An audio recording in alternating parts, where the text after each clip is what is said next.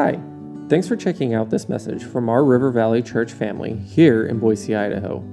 We hope that it encourages and inspires you. For more messages, be sure to check out our other podcasts. For more content from River Valley, go to our website, rivervalleyboise.com. Enjoy this message. Good morning. Good morning. My name is Zach. I'm one of the staff members here. I am so excited to be sharing the Word of God with you this morning. If you have your Bible with you, I'd love for you to turn to Matthew chapter 7. We're going to be deep into Matthew chapter 7 today. Turn there with me. We are in a series called DNA, as you can see by our bumper video. And we are going through our core values that our eldership and our staff have settled on that we want to be about, that our church wants to be known for. We want to sow it deep into our hearts so that this is who we are when people see River Valley Church, when they see people who follow Jesus that go to River Valley Church. And so we've been excited for this. First 2 weeks were epic. We had Pastor Tim kick us off with Live in Radical Faith, and then we had Pastor Emily last week continue on with Love Our People. I encourage you to go back online, listen to those messages if you missed them. But we are this week into everybody's favorite one. Okay, it's my favorite, it's your favorite. I'm going to be the bearer of such good news this morning to you because we are talking about obedience. So good. Everyone's so excited. I don't get to preach on grace or love or forgiveness or any of those awesome things that just going to fill you up. I get to tell you and be the bearer of good news of obedience. And if I could share something with you, this week, I have had a fun time digging into my own heart of obedience before God. So if any of this comes off as a little challenging, I'm right there with you. So we're talking about obedience, and I want you to say this with me. We obey. Really complicated, huh? Whew, that was tough.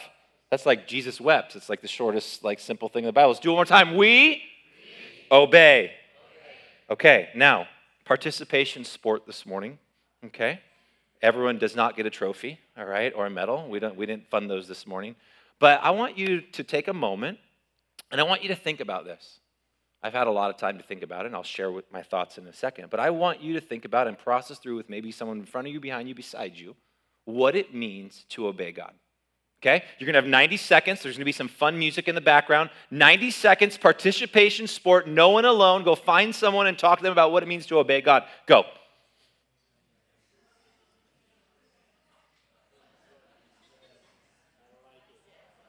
Yes, that means talk to the person next to you if you don't know them.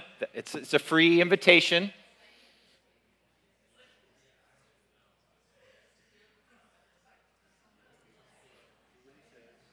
Do what he says. Respond to his conviction. Amen. Amen. Oh, there's the music.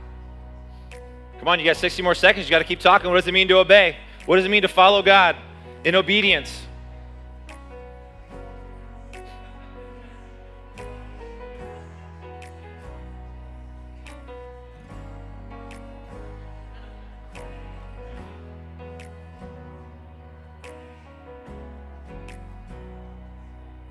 So we talked a long time about love people last week, but obey, we're just super short. I love it.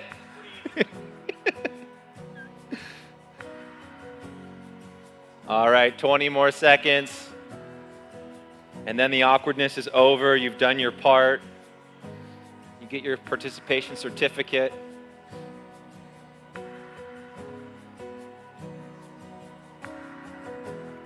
All right, 10 seconds. Get ready. I'm going to ask some of you to share what you learned from the person beside you. All right.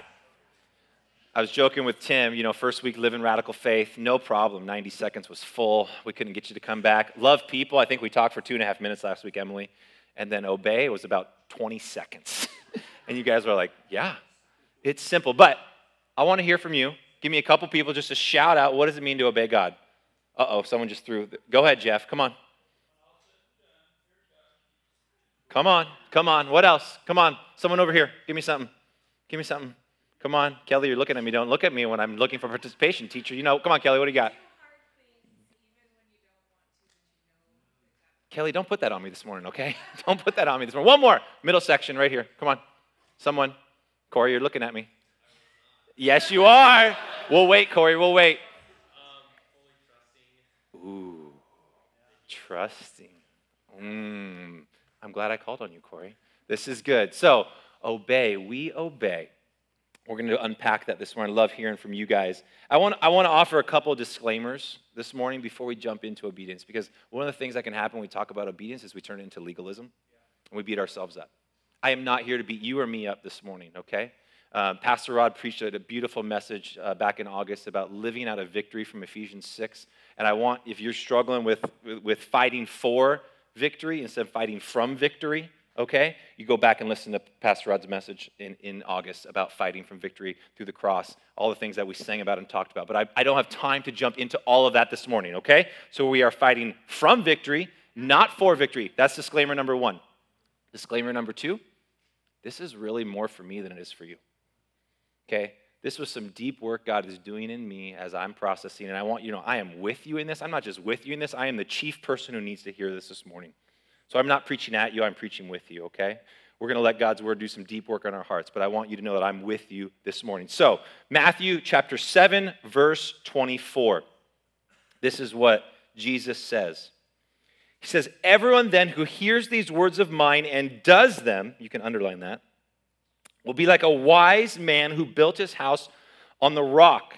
And the rain fell, and the floods came, and the winds blew and beat on that house, but it did not fall because it had been founded on the rock." Pray with me this morning. Oh, Jesus, we just come before you this morning with humble hearts, just knowing so deeply how much we need your help as we talk about obedience, God. I have fallen short over and over and over again when it comes to following the very teachings and words that you gave us in your word, God. I have lacked a sense of urgency. I've lacked a sense of conviction. And God, this morning, as we open up your word, we want to hear from you. But we don't just want to be hearers of your word, God. We want to be doers.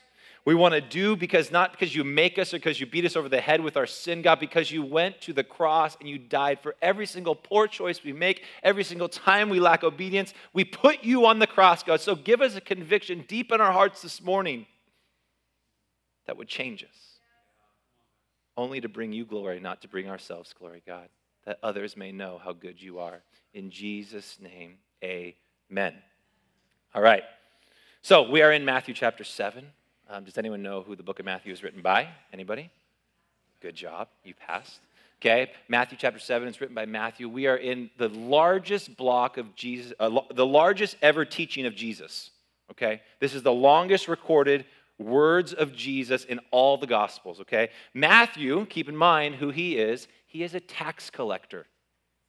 He is not a popular guy. My wife and I have started the Chosen series on Netflix, and the first episode we watched last night, and Matthew in the Chosen series, you should check it out, he has to hide under a tarp and I don't know what you call it, a wagon, so that he can go to and from his tax booth because people would hurt him if they saw him. That's how disliked the tax collector was. So I think it's awesome that Matthew's writing this, because when Jesus comes on the scene in Matthew and he starts to deliver his message is not, hey, pray a prayer, join a small group, do this. His message is repent. That was his message. Repent means change your ways. His message was repent, and his message was delivered not to the religious elite, not to the wealthy, not to the higher ups. It was delivered to the lowly in Matthew chapter 4. It was delivered to the day laborers, the Gentiles. It was delivered to the sick and the hurting. It was delivered to those that didn't have a lot of money. It was delivered to people that most wouldn't have thought would have been the first recipients of the gospel. Okay, and that's important. I want you to keep that in the back of your mind as we get into Matthew. And so he comes on the scene, he starts healing people, he starts engaging with the sick and the lowly and the Gentiles, and then he jumps up on this mountain and he delivers 3 chapters of some of the toughest, hardest teaching you will read in the Bible. Okay? Matthew chapter 5 through chapter 7, if you would like to study something, I encourage you to study this. I once did it for a whole year where all I read was Matthew 5 through 7, and I tell you what, it was one of the most challenging, great years of my life reading God's Word. Because this is what he talks about. You can look on the screen. I just want to summarize it for you. But he raises the stakes of godliness. He comes and he says, I'm not here to to abolish the law or make it so everyone can just go on sinning. He says, I'm here to raise the stakes. And he says, he addresses anger, lust, murder, adultery, divorce, verbal manipulation, what it means to be good and to love, living as Christians in the world, power, deception, false leaders, and good leaders. It's a lot. 3 chapters. And what he's after, interestingly enough, in these chapters is not necessarily the act of the obedience. That's important. He's after the nature of the person's heart. He goes, I don't just want you not to murder, I want your heart. I don't just want you not to commit adultery, I want your heart. And so he raised the stakes of what it means to follow Jesus in church. If I could tell you something today, I think a lot of the times me as pastor, we as church leaders have lowered the barrier of what it means to follow Christ. And today I just want to raise that barrier back up to where it should be in my heart and in your heart. And interestingly, the verse that we read at the beginning, Matthew chapter 7, verse 24, at the very end of this teaching of all these words that Jesus could give, he ends with this simple message. Do it. He says, do it. I don't want you just to hear it, I want you to do it. And that's where we're going to pick up this morning as we jump in. And I think we have a temptation as we read Matthew 5 through 7, the Sermon on the Mount, this great teaching of Jesus. We have a temptation to think a few things. Number one, this is too hard. There's no way I could do this. Okay? It's too hard. Number two, we have a temptation to think, you know what? Oh, my friend, my coworker, they really need to hear this. You know what? My family member, this is for them. Oh, that section on worry, that's for them, right? We also have a temptation to think, you know what? This is for the future. One day we'll do this. We'll do this in the future one day. And what I want you to hear this morning, and what I need to hear this morning is this teaching, this topic of obedience, it is for us right here, right now. It is not unattainable. We must pursue it like our lives depended upon it, because they do. Okay? They do. It is not for someone else. It's for us. And if we think it's for someone else, our hearts are in the wrong place. If we are looking at the speck in someone else's eye, as Jesus talks about in the Sermon on the Mount, we're not looking at the log in our own eye. It is not too hard. Jesus says over and over again throughout Matthew chapter 5 through 7, throughout the Gospels, I am with you. The very same power that raised Jesus from the dead lives in you. You can do this. It is not too far off, okay? And it is not for the future. He says, don't be hearers, be doers, and do it now, okay? So, that's the context as we jump into verse 13. Matthew 7. Read along with me. He says, enter by the narrow gate, for the gate is wide, and the way is easy that leads to destruction. And those who enter by it are many, for the gate is narrow, and the way is hard that leads to life. And those who find it are few. Now, we don't quite understand this because we live in a place with freeways and cars and roads, but in traditional Jewish culture and in Jewish time, a city had a gate. It had a main gate that was big and wide and extravagant. It didn't say welcome to Jerusalem, but it's something like that. Think of that, right? We have welcome to Boise, welcome to Meridian. But it had a large gate. Everyone entered and exited through this way. This is where all the things were done, and it was wide and it was easy. And the roads that would lead, the many roads that would come from other cities to Jerusalem would come to this gate, the main gate, okay? The natural flow of your journey would bring you through the wide, easy main gate. What Jesus is saying here is he's giving them an example, a very tangible example that they would understand that there were other gates to the city. And they were smaller. And they were harder to find. They took intentionality. It took searching. It took maybe going off the path a little bit in through some rocky terrain to get to these narrower gates. And the reason also that these gates were narrow is because they were Jesus-shaped. They required you to live like Jesus lived and do what Jesus did.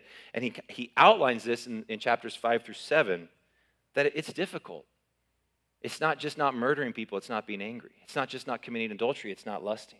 It's not just not, it's having not a nature of worry in your heart as you look at life. It's putting your treasure in heaven, not on earth. He says it's difficult, but doing this and searching for this gate is the key to life. He continues on in verse 15. He says, beware of false prophets. Now, when we look in our English Bibles, we have headers throughout all the Sermon on the Mount, and we think there's just these different sections, but it's all one section. So when he goes into verse 15, he talks about false prophets. He is not talking about something different than this analogy, this metaphor of these wide and narrow gates. And when he's talking about these false prophets, he's specifically referring to leaders who direct people to the wide, easy gate. Okay, so keep that in your mind. He's talking about people that are directing people to this wide road, this wide gate. He says they come to you in sheep's clothing. What does that mean? They appear good with good intentions, that they have what's best for you. But, listen to what he says, but inwardly they are ravenous wolves. That's kind of intense. They intend to harm you. They don't have good intentions for you. Maybe even if they think they have good intentions, what they're doing towards you is meant to harm you. It will harm you, right? These are the leaders that direct you to the wide gate. Verse 16. You will recognize them by their fruits. Now, it's interesting. We think fruit, it's an outward thing. We can see it. But what he's actually talking about here is that it's not the outer success, the outer things that you can see. It's not think of it in a pastoral term, it's not a growing church or a successful ministry or whatever. It's the inner qualities of a person's heart. That's their fruit. You will recognize them by the inner qualities of their heart. He continues on, are grapes gathered from thorn bushes or figs from thistles? This is kind of like common sense. I'm not an arborist. I don't have a garden. That's way too high level for me. But, you don't gather grapes from thorn bushes or figs from thistles. Verse 17. So every healthy tree bears good fruit, but the diseased tree bears bad fruit. A healthy tree cannot bear bad fruit, nor a diseased tree can bear good fruit.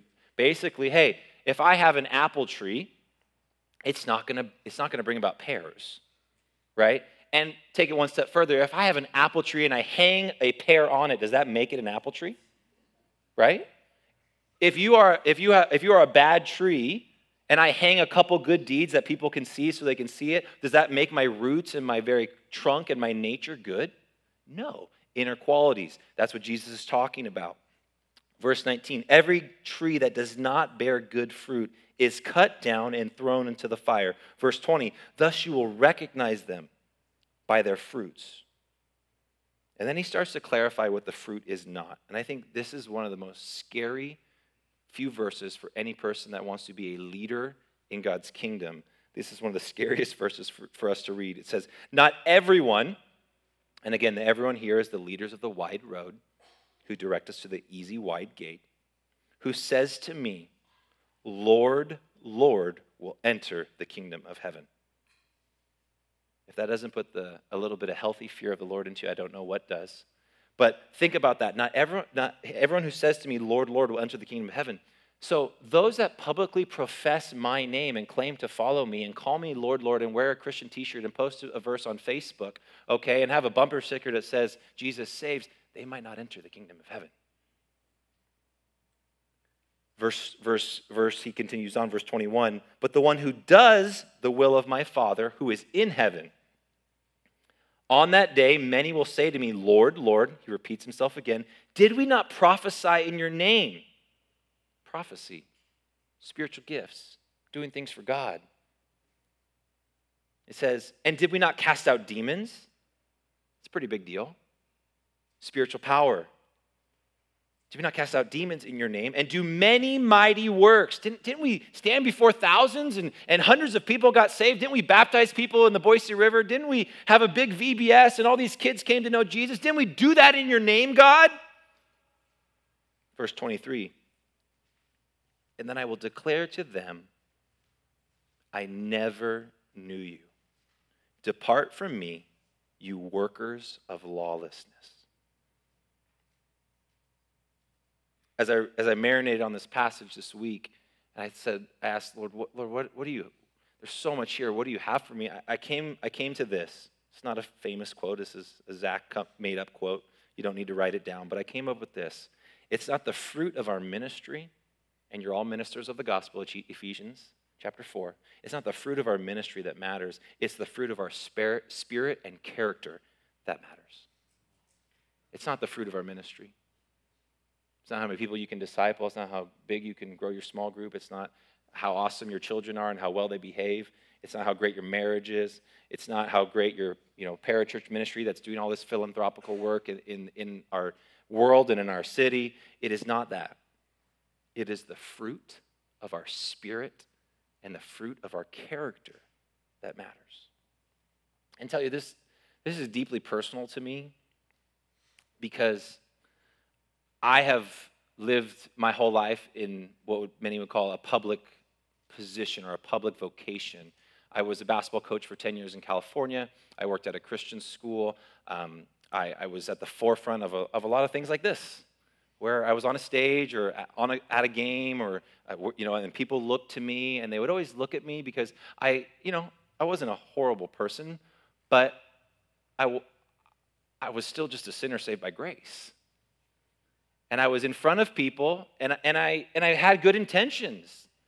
I prayed before every basketball practice. I led my team through Bible studies. We brought in speakers to do sessions with our team about Jesus, and it was so good. And those things were great, and they were effective. They were awesome. But if you just looked at that outer fruit, the barrier for a Christian coach in Southern California is not very high.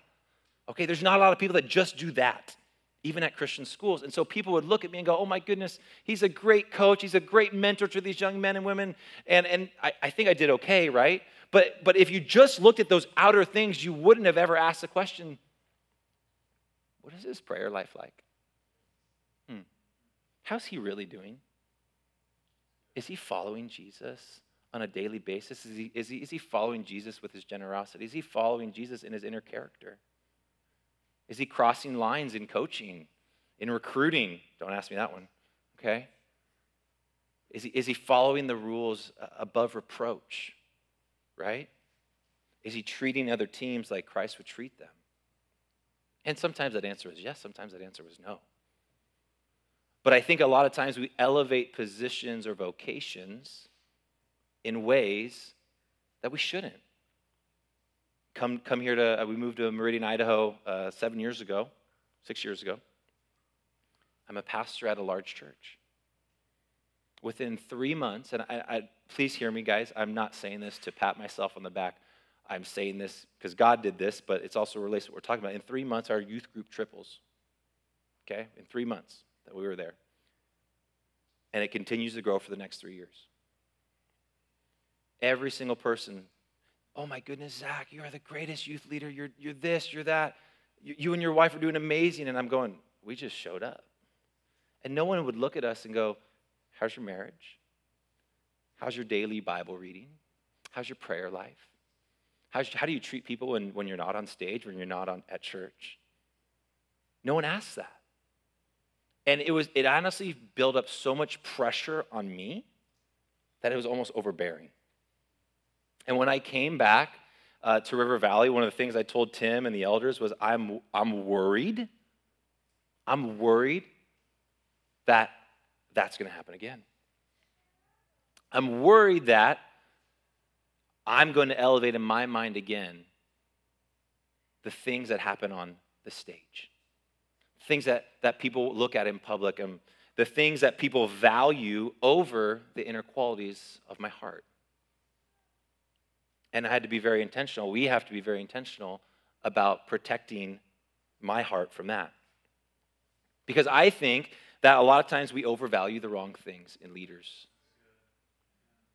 We overvalue positions. And in doing so, when we overvalue positions like coach, teacher, pastor, you name it, you pick it, doctor, whatever you want to call it, when we overvalue those positions, it places pressure on people and it creates an environment where people fail. I think, having processed this the last few years after I left that large church and we were just coming to church just like you guys and sitting in the back row, I'm a back row sitter. I can't stand the front row. I don't know, you guys are crazy up here. David, you're crazy. All right? But I think the stage is the most anti-Jesus and least important part of how we do church. Can I just say that this morning? And I stand up here a lot. but I think it's the least important part of how we do church. I think we elevate the wrong people often, and we overvalue positions so much. No one asks, what's his home life like? What is his prayer life like? What is his Bible reading life like? And what that leads to often, and it's so sad, is you watch, and I watched this as I was working at this large church, this growing, it's still growing, massive church, is that pressure and that overvaluing. People would often come to me and go, oh my goodness, thank you for serving Jesus as a pastor. It must be so hard. And don't get me wrong, there are challenging things, but every single person here has a vocation and a family, and everything's hard. But they'd come up to me and go, it's so hard. I go, wait. I think to myself, I'm getting paid to pray, read the Bible, study God's word, and go to church. Like, I literally get paid to do that. Everyone else here doesn't get paid to be here this morning. And I would feel guilty. I would literally feel guilty, and what it would do is it would create this pressure that I have to perform at this level, and it would lead to burnout. It would lead to failure. I watched pastors have to take year-long sabbaticals. I watched moral failure happen. In my own church, I watched all this happen. And so I just want to say this morning, it's not the fruit of our ministry. Growth does not mean that you're following the Lord. It's not the fruit of our ministry. It's the fruit of your spirit and character that matters. I want you to get that in your heart this morning. And I do want to say this, that even as I struggled and I processed, God still used me. That's the beautiful thing about God. But sometimes we mistake that use as success, or that use as that's the way it should be. Because God's so good and so powerful, he'll just keep using. Even the things that the devil intends for negative, he uses them for good, amen? But I want you to hear that this morning, that God still used me, and he still uses many people that are struggling and processing through that. But I think we as a church, and we as people here this morning need to understand that it's the fruit of our heart and our spirit and our character that matters. All right, we'll continue on, verse 24. He says, everyone then who hears these words of mine, that would be you and me, guys, that are hearing these words of Jesus this morning as we read them and declare them out loud, and does them, will be like a wise man who built his house on the rock, and the rain fell, and the floods came, and the winds blew and beat on that house, but it did not fall because it had been founded on the rock. But hear this, we get this wrong. We put this on t-shirts and coffee mugs, and we totally misinterpret this verse. It is not, we're not founding ourselves on Jesus as our rock. There are other verses that do that. This is not one of them. What Jesus is saying here is that the foundation of everything you must do in life is you need to hear my words and do them. Obey. And if you do them out of a grateful, thankful heart, not out of legalism or obligation, but if you do them out of a thankful, grateful heart, you will be like a man who built his house on a firm foundation. Do them. Gosh, I don't like hearing that this morning. Verse 26, and everyone who hears these words of mine, so this is the other side of it, that's you and me, we're hearing these words of his this morning, and does not do them, makes the choice to not do them. Every time we don't do it, it's a choice. It's not accident. We know we have a very clear understanding of what obedience and lack of obedience is. My 2-year-old son, actually, I'm taking it lower. My daughter is 13 months. Okay? And she was in the bath the other day, and my wife took a video of this. Literally, my wife goes, don't drink the water. And she understands, I promise you, at 13 months, don't drink the water. And she looks at my wife with this little bottle, and she goes, drinks it again. She's 13 months. You don't think sin nature is real? You got it, okay? I promise you. You got it, okay? You got it. And the rain fell, and the floods came, and the winds blew and beat against that house, and it fell. And this is the scarier part that we just often don't read about this whole section of Scripture. And great was the fall of it. Great. You see, obedience to Jesus is the only way to withstand the storms of life. And if we aren't obedient, I hate to break it to you and to me, is that great will be our fall. Great will be our fall. He continues on, verse 28 says, when Jesus finished these sayings, the crowds were astonished. And we don't really capture the word astonished here in English, but in Greek, it literally means to be struck with panic and urgency. God, help us to be struck with panic and urgency this morning. Verse 29, for he was teaching them as one who had authority and not as their scribes. And so this morning, church, I just want us to get into our heart when we talk about obedience that we obey with urgency. Because God deeply cares about the way that you and me live our lives. He deeply cares. We obey with urgency because nothing destroys intimacy with God than lack of obedience to his word. We obey with urgency, and that means actively ridding our lives from anything that can hinder closeness to God. We obey with urgency, hoping to learn to love what he loves and hate what he hates and hope how he hopes and live how he lived. We obey with urgency only by learning from Jesus how Jesus would live if he were us. And the most important one of all, we obey with urgency because every time we don't, every choice we make that doesn't, literally put Jesus on that cross. And God the Father takes very, very seriously and very, very urgently that which killed his son. We obey with urgency. Why do we do this? Is it a dictator, legalism type atmosphere? No. Why do we obey? Why does Jesus spend the last part of his largest block of teaching talking about obedience? It's because he wants it for you. Later in the Gospels in John 10:10, he says, I come that I may give you an abundant life, a full life. And he's saying is the way to do that is to be obedient to me. You'll have your greatest peace, your greatest joy, your greatest experience on this earth when you are following Jesus. Later in John chapter 15, he's literally getting ready to go up to heaven. He's getting ready to go hang on the cross and go up to heaven. He's telling his disciples his last final words, his last charge. And he says, I am telling you these things so that your joy may be complete. He wants your joy.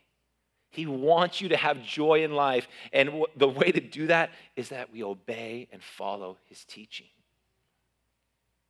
So here's the invitation this morning. It isn't raise your hand and pray a prayer. It isn't join a small group. It isn't join a serving team. It's not go on a mission trip. Those are all incredible things. Here's the invitation. It's the same invitation from Matthew chapter 4. Repent. Change your ways. Follow me. And we forget this part. For the kingdom of God is near. It's near. What does repent mean? Repent means to follow. Repent means to become a disciple. What is a disciple? It's simply a student who wants to learn. Learning to do what someone else can do that we can't do, but we want to do. I'll say it again. Learning to do what someone else can do that we can't do, but we want to do. Greatest basketball player in the world ever was? Oh, Kobe Bryant. Okay. All right, we got him to laugh, guys. We just talked like 20 minutes on obedience. I got him to laugh by telling the truth that the greatest basketball player ever was Kobe Bryant. But in my opinion, I think it actually was Michael Jordan. It's certainly not LeBron James. But I'm going to go with Kobe Bryant for this example, okay?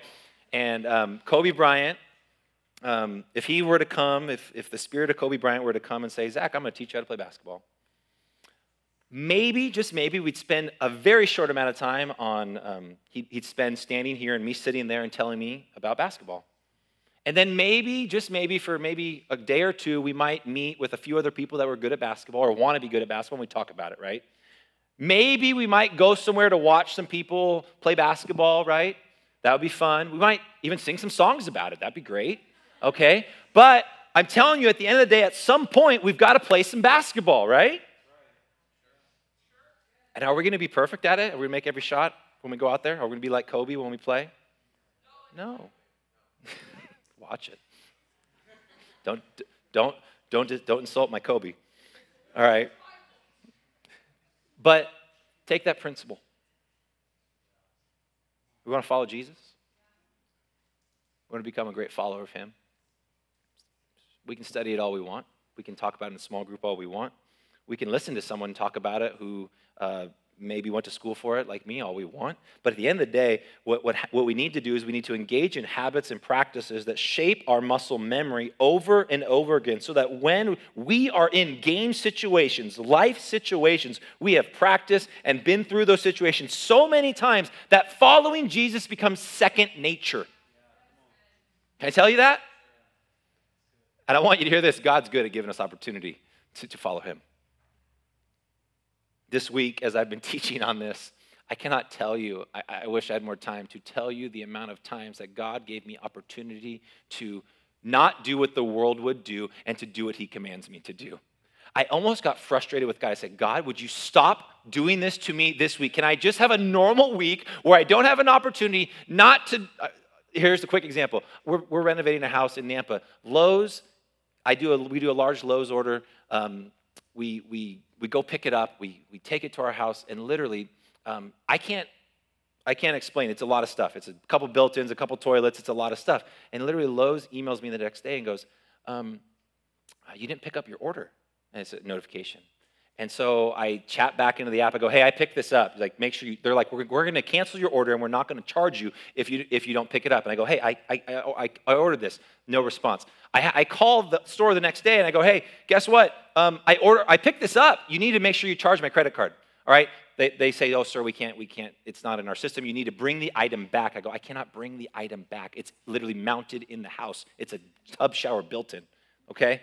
Then they go, well, you're going to have to call customer service, the corporate customer service. So literally, God has been going, here you go, Zach. Here's an opportunity for obedience. You want to say that you're a man of integrity. You want to make sure you do everything above board. I literally have an opportunity for you to walk away and let someone not charge you a couple $1,000s for these built-ins. And guess what? You're going to have to go through hoop after hoop after hoop after hoop to show that you're a follower of Jesus. Didn't like it. Still don't. I've tried, I tried Friday. I sat on hold for like an hour. I go, I'm not doing this today, so I have to call tomorrow. So all of you next week on Sunday, you can ask me if I did it, okay? This is my public confession. God, make me do it. Because I got another email this morning that says, it is expiring tonight that you're going to not get charged and we're going to cancel your items. So I don't know how this is going to work, but opportunity. Opportunity. You want to improve on something? I don't know what it is for you. You want to improve on something? Just ask the Lord for some opportunity. So as we settle this into our hearts and get ready to close, we obey. And I think the important part is that there's urgency, there's importance. But it's not because we have to. Obedience isn't legalism. It is evidence of true love and unwavering trust that there is nothing that we love more than being close to God. What do you love more than being close to God? What do you think is not important enough to change that keeps you from being close to God? What do you need to urgently repent of? I brought these for a reason today. To be close to God. And I don't know what that is. And I'm not here to beat you over the head, like I said, and say if you don't do it, you're going to lose your salvation, because you're not. You're eternally secure in Jesus the moment that you committed your life to him. All right? I'm not here to tell you that you're less of a Christian because you don't do it. If not, I'd be the lowest of low, the least Christian. But what I am here to tell you is that at 35 years old, I want you to know that as I've walked through a lot in life, that there is nothing greater than being close to God, because that is when my joy is full. My joy is full when I am near to God. He says, draw near to me, and I will draw near to you. And I just want everyone to bow your heads and close your eyes. You see, as I processed through this week, and as I got these opportunities to repent and obey and change the way I would have normally done something, it was challenging. I somewhat beat myself up because, why should I even think this way? Why can't it be easy, God, to obey? But I just want to give you an opportunity this morning to do some business with the Lord. and just simply say to him, God, I want to obey. I want to change. I want you more. I want my obedience and my nearness to you to be so important. I want my obedience to be second nature, God, because I know how good it is to be close to you. And I just want to pray this prayer over us this morning. It's out of Deuteronomy chapter 30. I just believe it's so powerful to pray scripture over us. The interesting part about Deuteronomy chapter 30 is it's Moses giving his last words to his people that he's led through the wilderness for 40 years, and he's getting ready to go and go up to heaven. And he gives this huge block of teaching very similar to what Jesus did. I'm just going to read this over. So I'm going to pray this over. So I just put your heart in a posture of receiving as I pray this over you. For this commandment that I command you today is not too hard for you. It's not too hard. Even though it may seem that way, it's not too far off. It is not in heaven that you should say, who will ascend to heaven for us and bring it to us that we may hear it and do it. Neither is it beyond the sea that you should say, who will go over the sea for us and bring it to us, that we may hear it and do it. But this word, this teaching, this commandment is near to you. It is in your mouth, and it is in your heart, and you can do it. See, I have set before you today life and good, death and evil. If you obey the commandments of the Lord your God that I command you today, by loving the Lord your God, by walking in his ways, by keeping his commandments and his statutes and his rules, then you shall live and be prosperous. And the Lord your God will bless you in the land that you're entering to take possession of. But if you turn your heart away, and you will not hear and do, but are drawn away to worship other things and serve other things, I declare to you today that you are going over the Jordan to enter and possess. I call heaven and earth to witness against you today that I have set before you the choice of life and death, blessing and curse. Therefore, I beg of you to choose life, that you and all your children may live, loving the Lord your God, obeying his voice, holding fast to him, for he is the fullness of life and the length of days, that you may dwell and be prosperous in the land that the Lord swore to your fathers to give to you. Heavenly Father, over our hearts this morning, we just need your word and your truth to penetrate and convict and comfort and encourage and strengthen us to have an urgency to obey, to have an urgency not just to be hearers of your word, but to be doers of it, God. Lord, we are so incapable of doing this on our own. We are so incapable of changing our ways on our own. We know we have a small part to play, God, but we need the power of your Holy Spirit. We need the power that raised Jesus from the dead, that lives inside us, Lord, to come and work in our hearts and change our hearts, to give us a desire, to give us a strength, to give us a resolve, Lord, to give us even grace for ourselves as we struggle and we fail, God. We know that you don't look at us and say, oh, what horrible children they are, God. We know that you look at us as you look on your Son, Lord. So give us even the eyes that you have for us, God. The eyes that you see us with, God, that we are yours, that we are victorious in Jesus, but Lord, that we have this awesome opportunity, Lord, to be near to you right here, right now, not when we die and go to heaven, God, not after we go to this something else, God, but right here today at River Valley Church, we have an opportunity to be near to you if we simply posture our hearts in a sense of obeying. I need you to do it in me, Lord. I don't have the strength to do it on my own. We submit to you today, and we love you. We thank you that we have the ultimate victory in the death of your Son and the salvation we have in him. We fight from that place, not for that place, God. In Jesus' name. And everyone said, amen. Thanks again for listening to this message from River Valley Church. Do you know someone who would be encouraged by it? Make sure to share it with them this week. Again, for more content from us, please check out our website at rivervalleyboise.com.